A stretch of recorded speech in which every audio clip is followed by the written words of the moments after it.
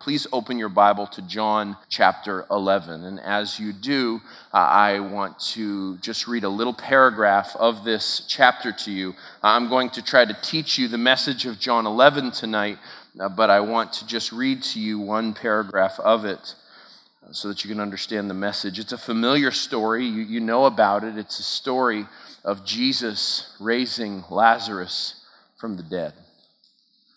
John chapter 11, verse 17.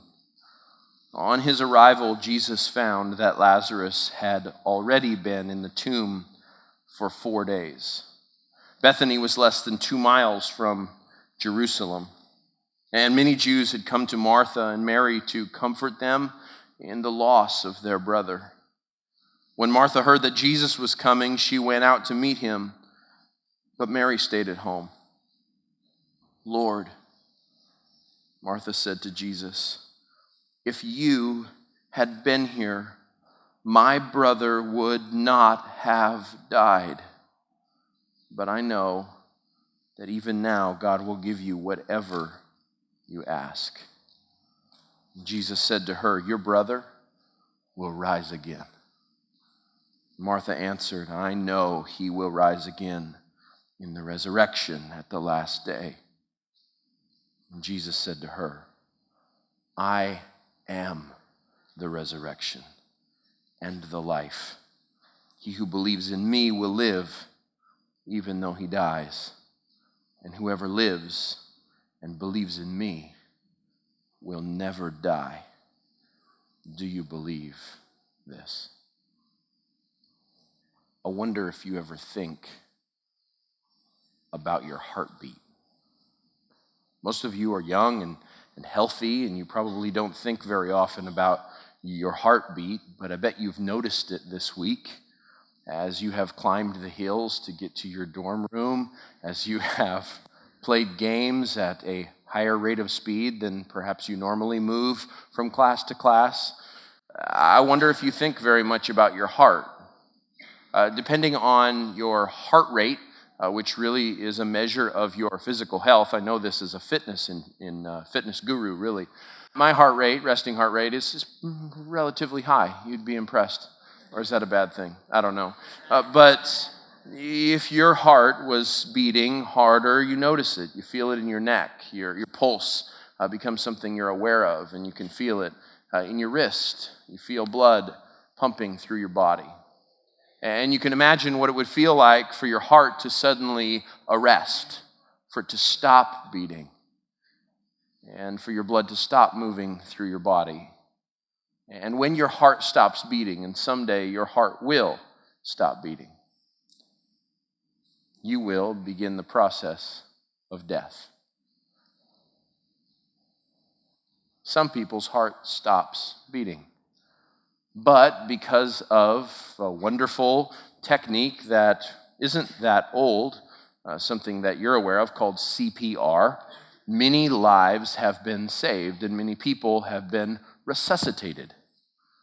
Cardiopulmonary resuscitation, CPR. There's lots of tricks and techniques to do it right. If you've ever been Red Cross certified, they teach you how many fingers to put between the sternum and where you're supposed to apply pressure, how many breaths you're supposed to breathe in, and what amount of time. And then recently, it's received more publicity that one of the best ways to do CPR is to make sure you have approximately 100 chest compressions per minute. Approximately 100, between 100 and 120.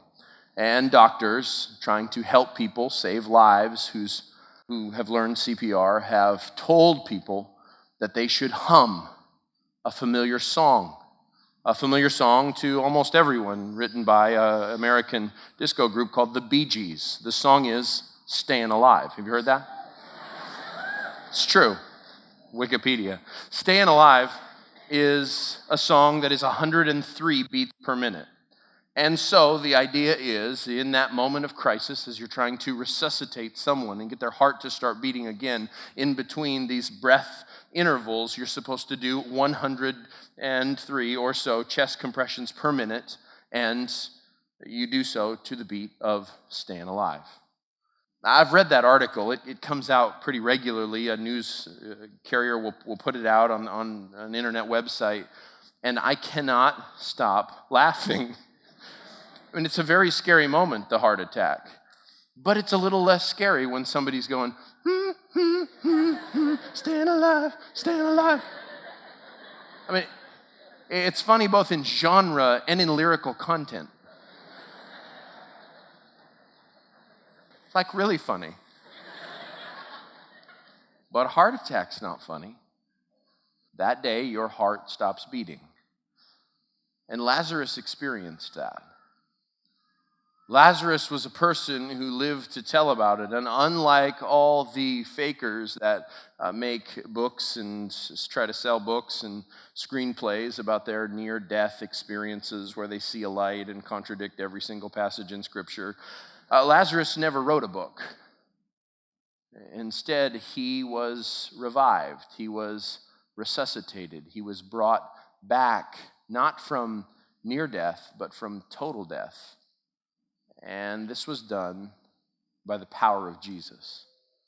John 11 is one of many signs that Jesus performed, miracles that Jesus performed to demonstrate that he was God, a very God.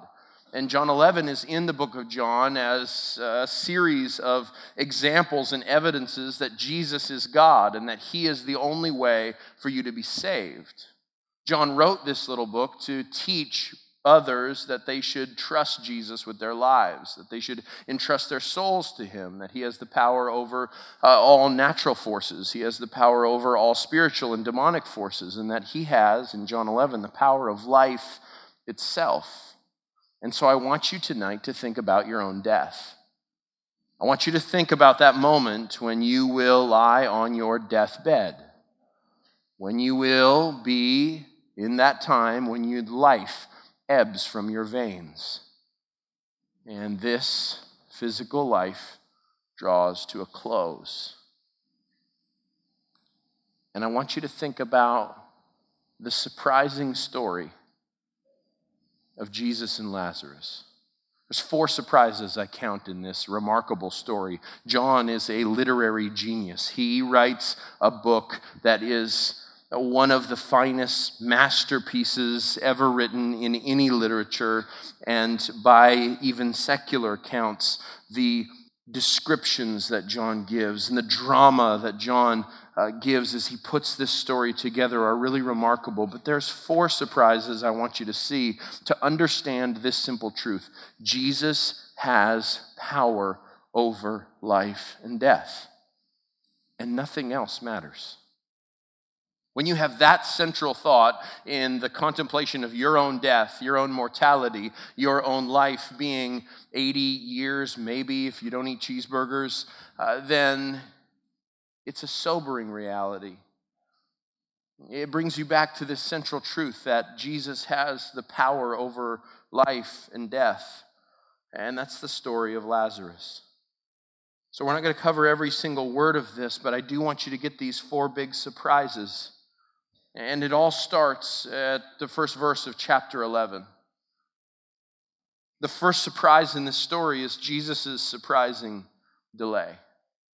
When this was first written, the number 11 wasn't there. John was writing an entire book. He didn't separate it into chapters. That happened later. So if you were to read the flow of the Gospel of John, you would hear about the incarnate Word. You would hear about the one who was from the beginning, who spoke this universe into existence. You would hear about his birth, and you would hear about his ministry. You would hear that Jesus was the promised one, and that he came into this world and called disciples and taught amazing things and claimed to be God and demonstrated his power over sin and sickness. And now he's in a place called Bethania. A place called Bethania. Look at verse 1. Now a man named Lazarus was sick. He was from Bethany. That's different than Bethania. Bethania was where Jesus was, and Lazarus is in a place called Bethany, a little village outside of Jerusalem.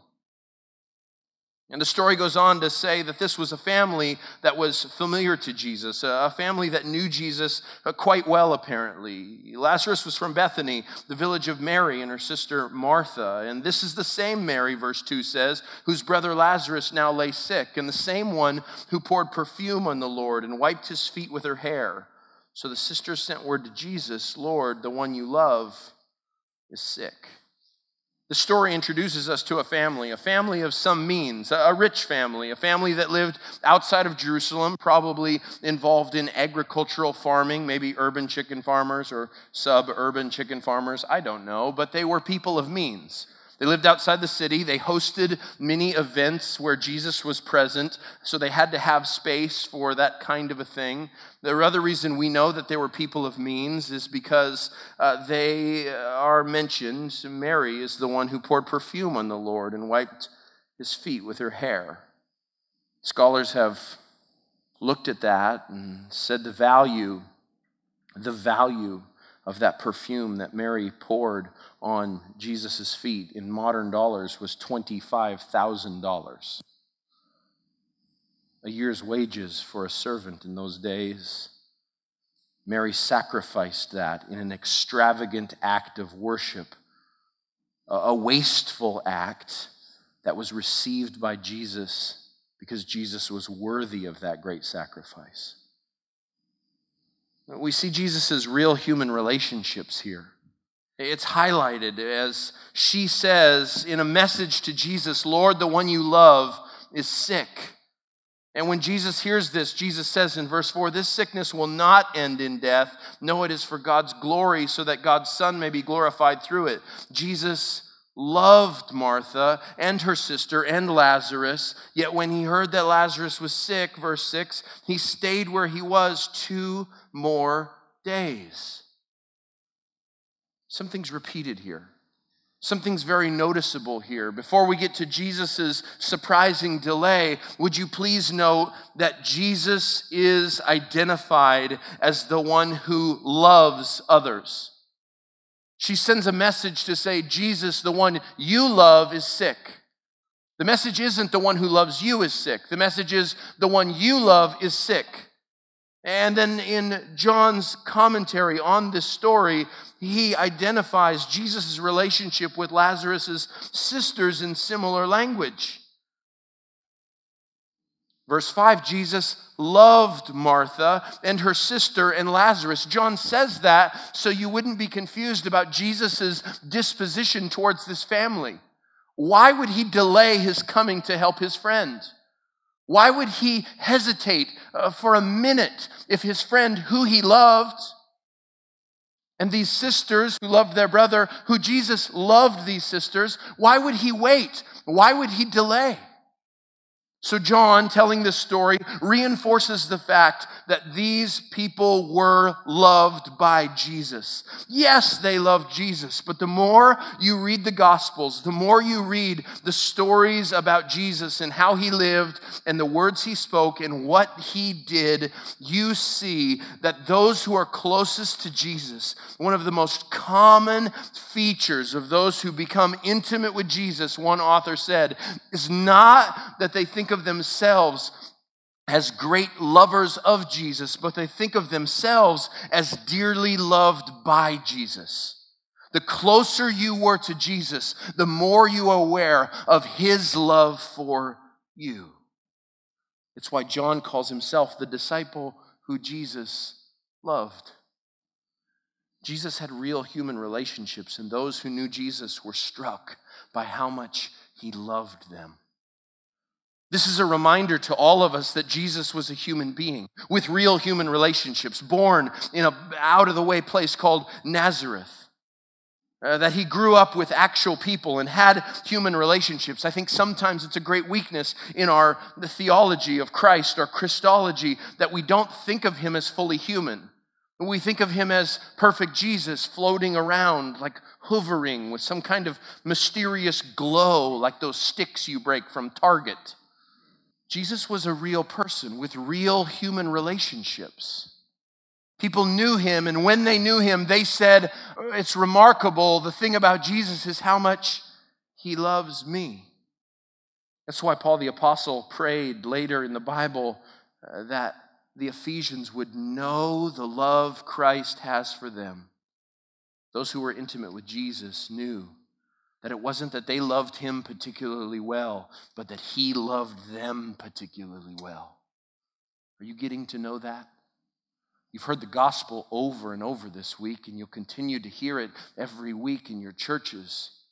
I hope it's a reminder to you that the gospel is not the level that you love God. It will always be imperfect until you are glorified. But the gospel at the heart of it has to do with the love of God in Christ towards you. Friend, you're not perfect. Your love is not perfect. But as we heard yesterday, God's loyal love is perfect. And it's directed at sinful, imperfect people. Which is why this delay is so surprising. It's so surprising that he's only 110 miles away. Only 110 miles away. It's 3 days' journey approximately if you're moving quickly. And Jesus decides to stay, verse 6, 2 more days with some cryptic statement that it's for God's glory. And the sickness will not end in death. And then he tells his disciples, let's go back to Judea. Well, in verse 8, his disciples argue with him, which is a mark of fool-headed disciples when they argue with God. But they say, a short while ago, Jesus, in case you forgot, the Jews tried to stone you, yet you're going back there. And Jesus answers them in another kind of parabolic statement. Are there not 12 hours of daylight, verse 9? A man who walks by day will not stumble, for he sees by the world's light. It's when he walks by night that he stumbles, for he has no light. In other words, don't tell Jesus what to do. Jesus sees like it's day, even when it's night. He knows what he's doing here. This delay is surprising because of Jesus' great, well-known affection and love for his friends. And the disciples are afraid because they know that when they were in the north, in Judea, the heat was on. They were in trouble there. There was a plot afoot to kill Jesus. Jesus was becoming increasingly unpopular with the leadership in Israel. His popularity was making the other leaders nervous. They were nervous about this control of Rome, this superpower of the ancient world who had control of them. And they thought, any waves, any disturbance, any mass crowd surrounding Jesus will cause problems for us. We might need to get rid of this guy. Plus, he's not really reinforcing our religious traditions. He's walking all over them.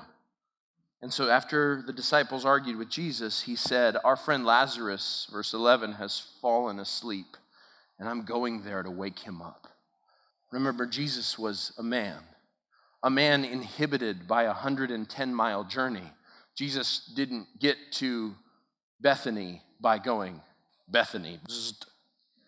He had to walk there on his feet. But Jesus was God. And the moment Lazarus died, Jesus knew it. Jesus wasn't a Jedi. He didn't feel a disturbance in the force or some dumb thing like that. Jesus was, big word, omniscient. He knew all things. And in the perfect omniscience of Jesus, he knows his friend has died.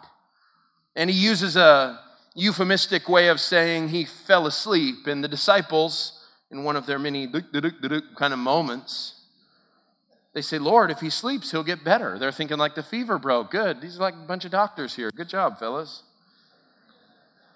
But Jesus had been speaking of his death.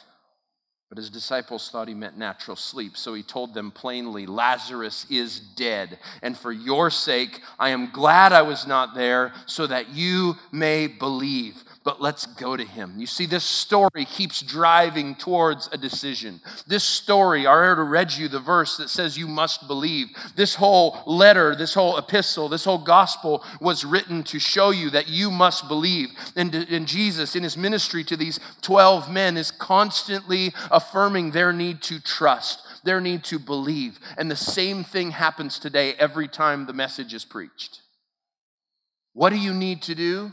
Not reform your life What do you need to do? Not clean up bad habits. What do you need to do? You need to trust Jesus. You need to take him at his word. You need to embrace the Savior. You need to lean wholly upon him. You need to do what the disciples needed to do. You need to do what's required of you, which is not try to earn your way into heaven, not try to fake your way there by being a religious hypocrite. You need to trust Jesus. That's it.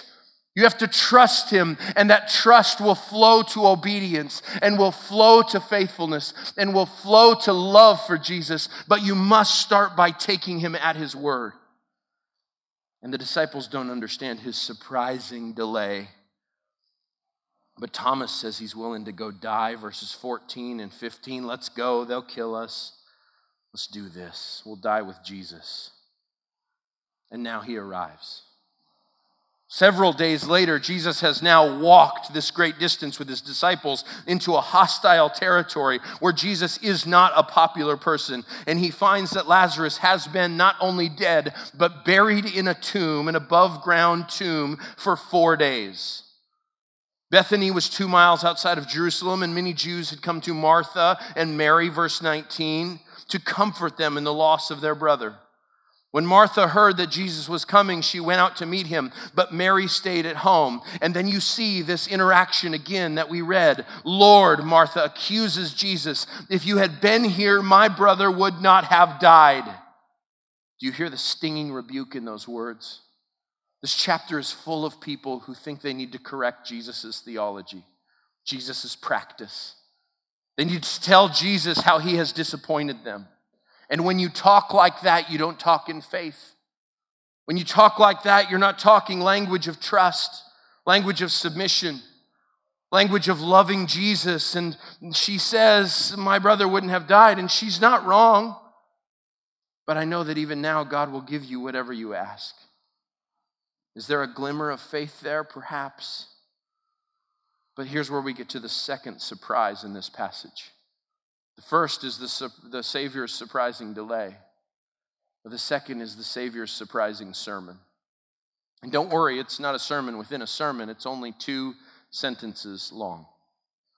Jesus' surprising sermon that he gives to this grieving woman, Mary, here's how he answers her. Martha, here's how he answers her. He says, your brother will rise again. And Martha responds immediately, I know he will rise again in the resurrection at the last day. Martha thinks Jesus has taken her back to the eschatology class they did at her house a few months back. She thinks this is like something out of a Wayne Grudem systematic textbook. She's like, yeah, Jesus, I know you taught us about the resurrection. I know he'll rise in the last day. Jesus says, your brother will rise again. And she says, yeah, I get it. You know, end time stuff and, you know, there's horses and bulls of wrath and all that. Yeah, you remember, I remember that. That's not really helping me right now, Jesus. But again, she lacks the trust and the faith. And so Jesus keeps his sermon going. And this is what he says. I am the resurrection and the life. He who believes in me will live even though he dies, and whoever lives and believes in me will never die. Do you believe this? Yes, she has good eschatology. Yes, she knows that there will be a resurrection in the end. Jesus taught her what she knows. She gets that. But what she doesn't understand ultimately is not just that Jesus is so wise, that Jesus is so good, that Jesus is so loving, that Jesus is so connected to God. What she really doesn't fully understand is this truth that Jesus reveals in this surprising sermon when he says, I am the resurrection and I am the light. For Jesus to be the resurrection and for Jesus to be the life is for Jesus to self-identify as resurrection and life. What does that mean? Because it's tremendously profound. What does it mean that Jesus is the resurrection and Jesus is the life? I'll give you an example I read on the internets. George Zimmer is a guy you're familiar with, I think. He's been on commercials your whole life for a company called The Men's Warehouse. You know the commercials? Yeah. He rides usually in the car with his shades on, and he's dressed to the nines. He's got a tie on and a suit on, and he's got a beard on, and his beard is like kind of salt and pepper, and he's got a real gravelly voice. And he sells you suits, and he rents you a tux at prom. George Zimmer, that's the guy's name. And he's not just an actor on a commercial. He's actually the CEO of the Men's Wearhouse. I bet Henry Carey knew that. It's true. The CEO of the Men's Wearhouse. And he has this famous line. Do you remember it? It starts with this. You're going to like the way you look. Come on. You watch too much TV. That's what it is. You're going to like the way you look. I guarantee it. In every commercial, he says that. Well, I didn't know that this was actually the guy until I read this article. It was CNN Money. And the article said that there was a dispute between George Zimmer, the CEO of the Men's Wearhouse, and the board of directors. You see, George Zimmer started the Men's Wearhouse with one store selling suits out of the back of his car or something. And then it expanded to 1,200 stores nationally. And now he's in control of this company along with his board of directors, and they have a disagreement on the direction of the store and some planned initiatives. And the board of directors says, George, we're doing it our way. And George says, no, we're not. And they say, George, you're out. You're fired. And he was removed as the CEO of the Men's Wearhouse. Shocking, I know. That's all the article said. I don't know what it said after that, but I imagine how it went down. I picture a big corporate boardroom and George Zimmer in his suit, salt and pepper beard, gravelly voice, sunglasses on. And the board of directors saying, George, you're out. And I see him at the table look around and say, I'm out? You're firing me? I started this company. I am the Men's Wearhouse. And then I picture him pushing away from the table and storming out saying, you're not going to like the way this looks. I guarantee it. When he said in the story, I am the Men's Wearhouse, you know he didn't mean he is one of 1,200 locations. You know he didn't mean there was lots of silk ties there. You know he didn't mean you should come to him personally and rent a tux. He's not a store made of bricks and mortar and sliding doors and kind of cheesy salesman. No offense, anyone that works at the Men's Wearhouse. He's saying that this is my company. I invented the Men's Wearhouse. I'm in all the commercials. My voice, remember the saying? He's saying, I am the Men's Wearhouse. Well, what does that mean? Well, that is a tiny version of what Jesus is saying here. The CEO is saying, I own this store. I invented this store. I define this store. Well, Jesus times 10,000 is saying that about resurrection and life.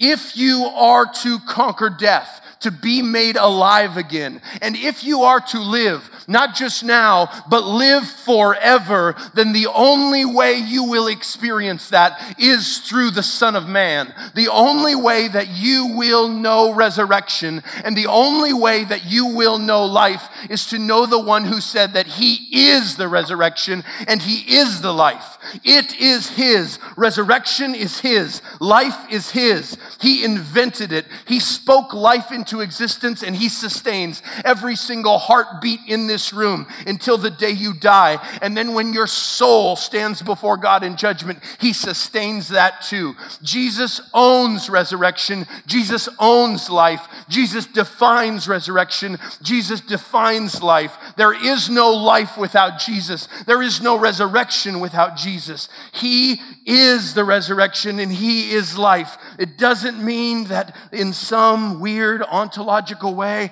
Jesus is life, man. Jesus is God, man. And Jesus is a man. But Jesus is so closely identified with life that there is no true life apart from him. And if you live away from Jesus, apart from Jesus, in rebellion and opposition to Jesus, then you have never really lived at all. Do you hear what I'm saying? Jesus is the resurrection and the life. He speaks and life exists. He speaks and one is resurrected. And if you belong to Jesus, he not only gives those things, he is those things. He controls all of life and he has the power over all of life. He is so connected and so identified and so involved with resurrection and life that death itself has nothing on Jesus. And that's what we find in this surprising sermon. That Jesus says, if you believe these things, you will never die. And he's not content with just stating it. He asks her personally, do you believe this? Listen to me. Some of you still have not submitted your life to Christ. Some of you still think your way is the better way. Some of you have been raised with so much exposure to Christianity that it's just white noise to you. You've been offered the gospel so many countless times, and you sit in your small group and you freely say, well, I'm not a Christian, with this ugly indifference. And it's so offensive to God. It's offensive to God because he gave his own son.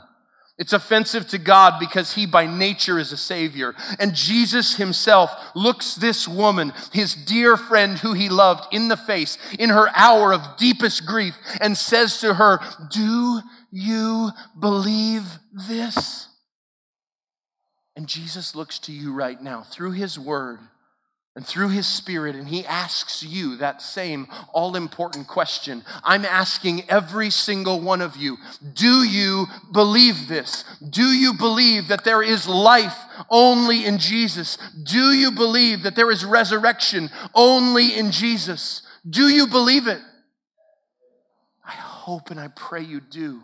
And I hope that cold, dead heart of yours would wake up under the conviction of your sin and see that you are rejecting God. God has not rejected you. He gave you his own son.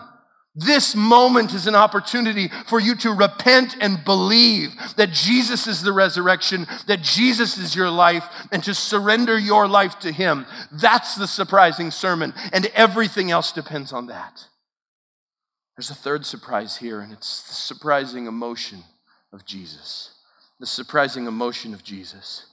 She responds affirmatively in verse 27. Yes, Lord, she told him, I believe you are the Christ. That's the promised one, the Messiah, the Son of God, the long-expected hope of the Jews who was to come into the world. And then the story moves on. After she had said this, he has a similar encounter with Mary. Now Mary's there. She accuses Jesus similarly, Lord, if you had been here, my brother would not have died. You know, it's an interesting scene if you look at verse 31. It's not like anything we've ever experienced, probably. It says, when the Jews had been with Mary in the house, comforting her, noticed how quickly she got up and went out. They followed her, supposing she was going to the tomb to mourn there. That's the second time these Jews who came from Jerusalem to mourn are mentioned. And they'll be mentioned again in this next paragraph. Look at verse 32. When Mary reached the place where Jesus was, she accuses him similarly. And when Jesus, verse 33, sees her weeping, and the Jews who had come along with her also weeping, he was deeply moved in spirit and troubled. Where have you laid him? He asked. Picture this scene. Funeral customs, are different throughout history and in different nations. When we're exposed to death, it's a relatively sanitized experience. We have mortuaries, and we have ambulances and hospitals and mortuaries, and you have a lot of different services, and there's very little interaction with the dead body in our society in modern day. Not all societies were like that. Some societies still practice a wake where the body is left in the house for several days and then buried later after others have come and visited. In other societies, grief is a more public matter. In ours, it seems to be usually more private. The public part is an hour long at a funeral service. In the ancient world, in Jesus' time, funerals were a massive public spectacle.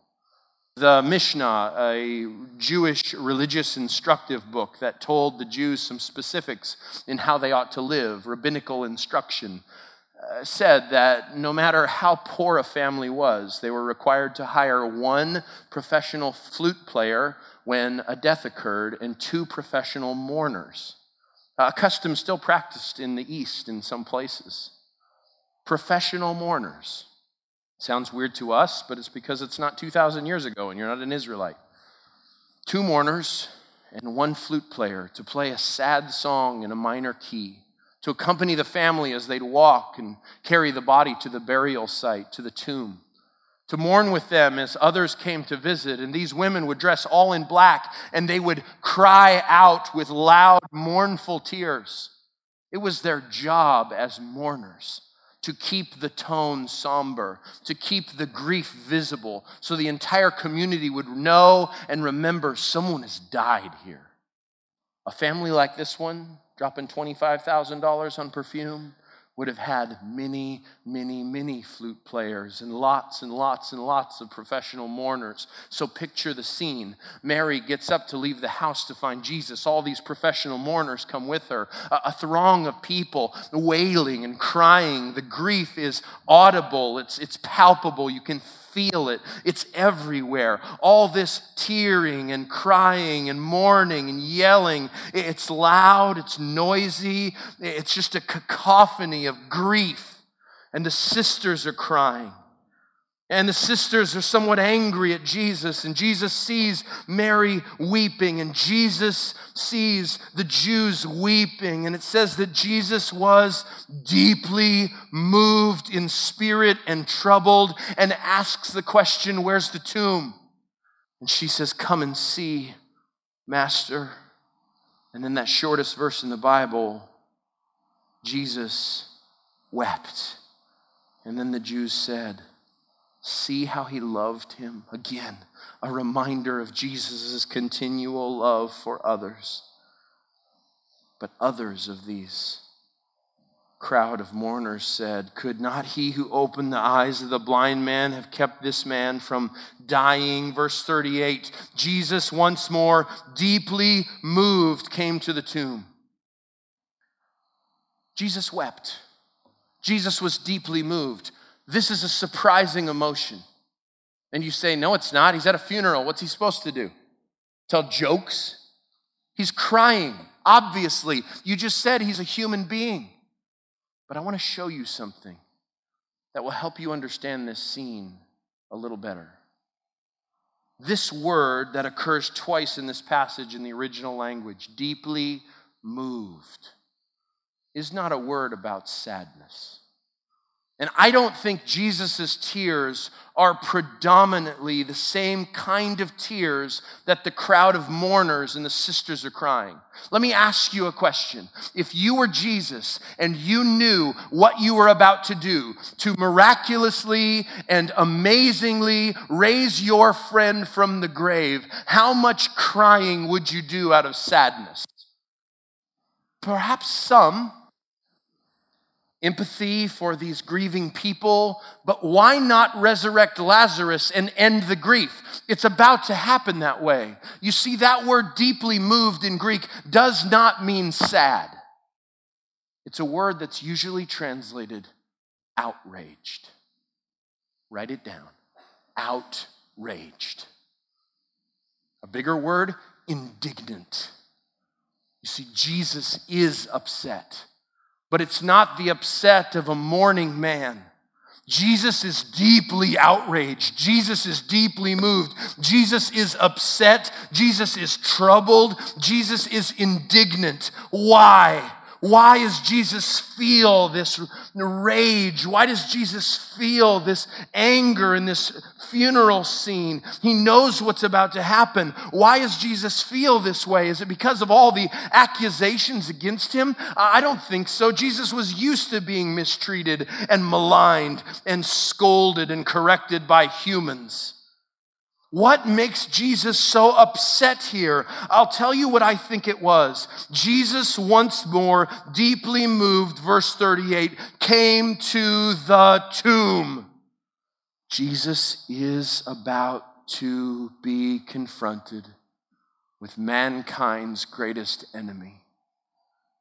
He's about to see face to face that horrible enemy of every human being, the result of a sin-stricken world.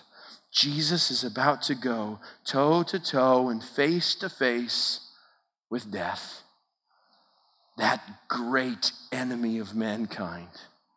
The result of a world in rebellion to God. Jesus looks at death itself, and his feeling in his soul is deep outrage. Death is the mark of sin in this world. Its immeasurable magnitude has touched every one of our lives. People close to us have died, and we do not see them anymore. And Jesus knows, as the creator of this world and of every single one of these people, that this was not the original intention of creation. This was absent in the Garden of Eden. Death is an enemy. Death is alien. Death is foreign. Death is awful. Death is not a part of heaven. When he encountered death, it is a reminder to a holy God that this world is not as it was. This is a sinful world. And Eden has been undone. And Jesus looks at death itself, and he's outraged. He's outraged because he knows that this death will only happen again. Lazarus will still die, and Jesus knows that he's about to die, that he will experience death, that he has to go through this awful gaping mouth of horrible death because of mankind's sin, and he has to take that punishment on himself. And Jesus is deeply moved by this reality. It stirs in him this inner outrage that reminds him that he is here on a mission, and it isn't just to resurrect one man. It's to eventually and finally and fully resurrect all men who believe that Jesus is the resurrection and the life. And that's his surprising emotion. Look at the story's culmination. Jesus, once more deeply moved. Verse 38, came to the tomb. It was a cave with a stone laid across the entrance. Take away the stone, he said. But Lord, said Martha, the sister of the dead man, by this time there is a bad odor, for he's been there 4 days. And Jesus said, did I not tell you that if you believed, you would see the glory of God? The glory of God. Jesus has talked about the glory of God throughout the Gospel of John. It's God's perfect plan. It's God's reflected brightness. It's God's will revealed in the signs and miracles of Jesus, all of it pointing at the ultimate glorification of God, which is not going to be the crowds of people saying, Hosanna, Hosanna, Jesus is the King, we love you. It's going to be crucify him, Jesus on the cross, and then raised from the dead. That's going to be the glory of God, but they don't know it yet. And so they roll away the stone, and Jesus looks up and he prays out loud, and he says, Father, I thank you that you've heard me. I knew that you always hear me, but I said this for the benefit of the people standing here, that they may believe that you sent me. And when he said this, Jesus called in a loud voice, Lazarus, come out. And some have said the reason he used Lazarus' name was if Jesus would have just said, come out, all the graves would have opened. Behold the power of the resurrection and the life. Lazarus, come out. The dead man responded immediately. He came out, his hands and feet wrapped with strips of linen and a cloth around his face. Jesus said to them, "Take off the grave clothes and let him go." Jesus' surprising emotion is his deep outrage over death. There's a final surprise in this story, a final surprise. And it's Jesus' surprising victory over death. Not the death of Lazarus, but the death of you and me if we trust in him. Look how this story concludes. It doesn't have Lazarus sitting on the couch and everybody saying, "What was it like? Tell us about it. You should write a book, dude." It immediately flips to this, verse 45. Therefore, many of the Jews who'd come to visit Mary and had seen what Jesus did put their faith in him. That's the right response. The cry for faith in these verses over and over again, the cry that you ought to believe, was met that day, and many were saved. And I pray that hearing the story of Lazarus one more time, maybe for the 90th time in your life, you too will respond in this manner, that you would put your faith in him.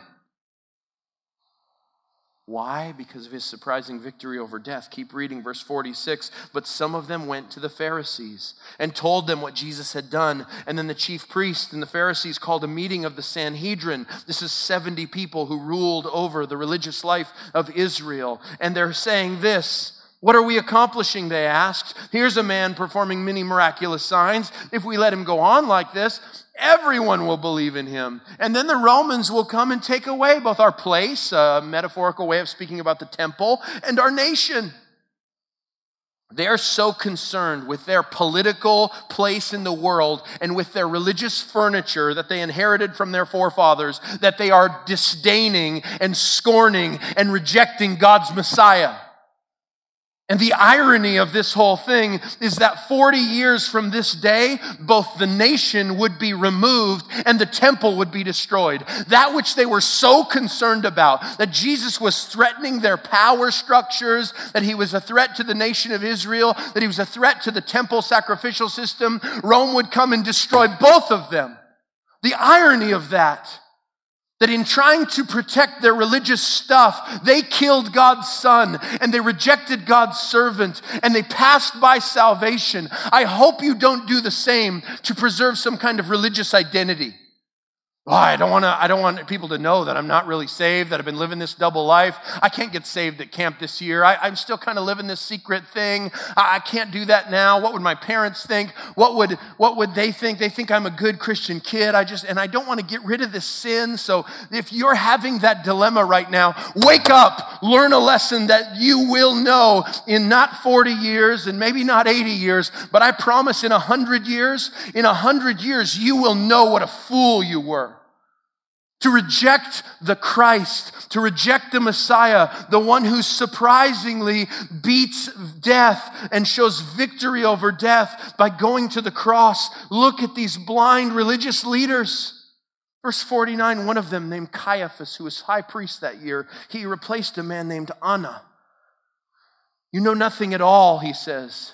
You do not realize that it's better for you that one man die for the people than the whole nation perish. Wow. Caiaphas was not a Christian, just so you know. He's asking for political expediency. He's asking to say, hey, I know a solution to this problem. Get rid of Jesus, and then we save the nation. Did you hear his words? Do you not realize that it's better for you that one man die for the people than the whole nation perish? Verse 51, John comments on this irony. He did not say this on his own, but as high priest that year, he prophesied that Jesus would die for the Jewish nation. And John can't help himself. And so he explains it to you if you still don't get it.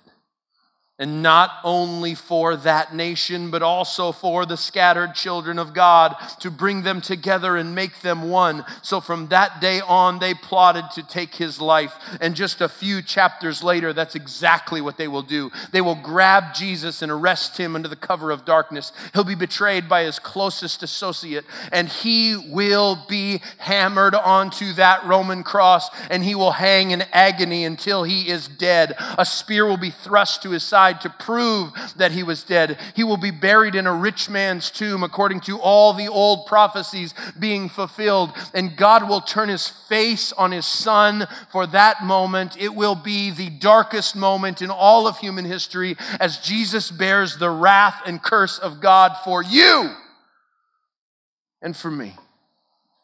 And then Jesus will be raised from the dead by God, vindicating all his claims and proving that he was who he said he was.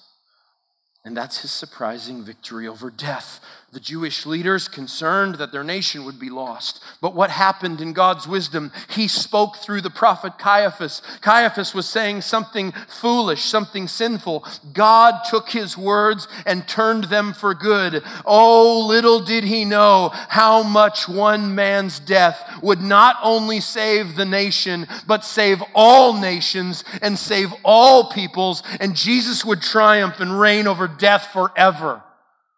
Because of the death of Jesus, you can be saved. Because of the death of Jesus, you can live forever. Your heartbeat will stop, and your eyes will open in the presence of God, and you will live forever in eternal bliss or in eternal damnation, all dependent on what you do with this Jesus. He's the resurrection and the life. Do you believe this? Pray with me, please. God, it is beyond our comprehension to think about the truth of the gospel. As we take this moment and prepare to sing songs about your love and songs about your sacrifice, speak to us, God. Convict us in the inner man. Bring to light. Bring to life. Help us see that the most important issue in the universe is the glory of God. Help us to see that you made us for yourself. Help us to see that we have sinned, and against you, we have an accounting to give. Help us to see that your judgment is just, and that you will judge us for all our sins. Not because you're hard, but because you're right. And help us to see the gospel, the good news that God in his love, God in your amazing love, your Son took on flesh. That Jesus Christ, the righteous one, died for our sins on the cross as a substitute, and he was raised to life on the third day, showing your acceptance. A sacrifice for the nations. And God, call us now to repent of our sins, to turn to him, to trust in him and his righteousness. That his goodness, his righteousness, his favor would be our own. God, may many students tonight lay down their rebellion against you and embrace the gospel. May you be our refuge and our strength. May we find great joy in your loyal love.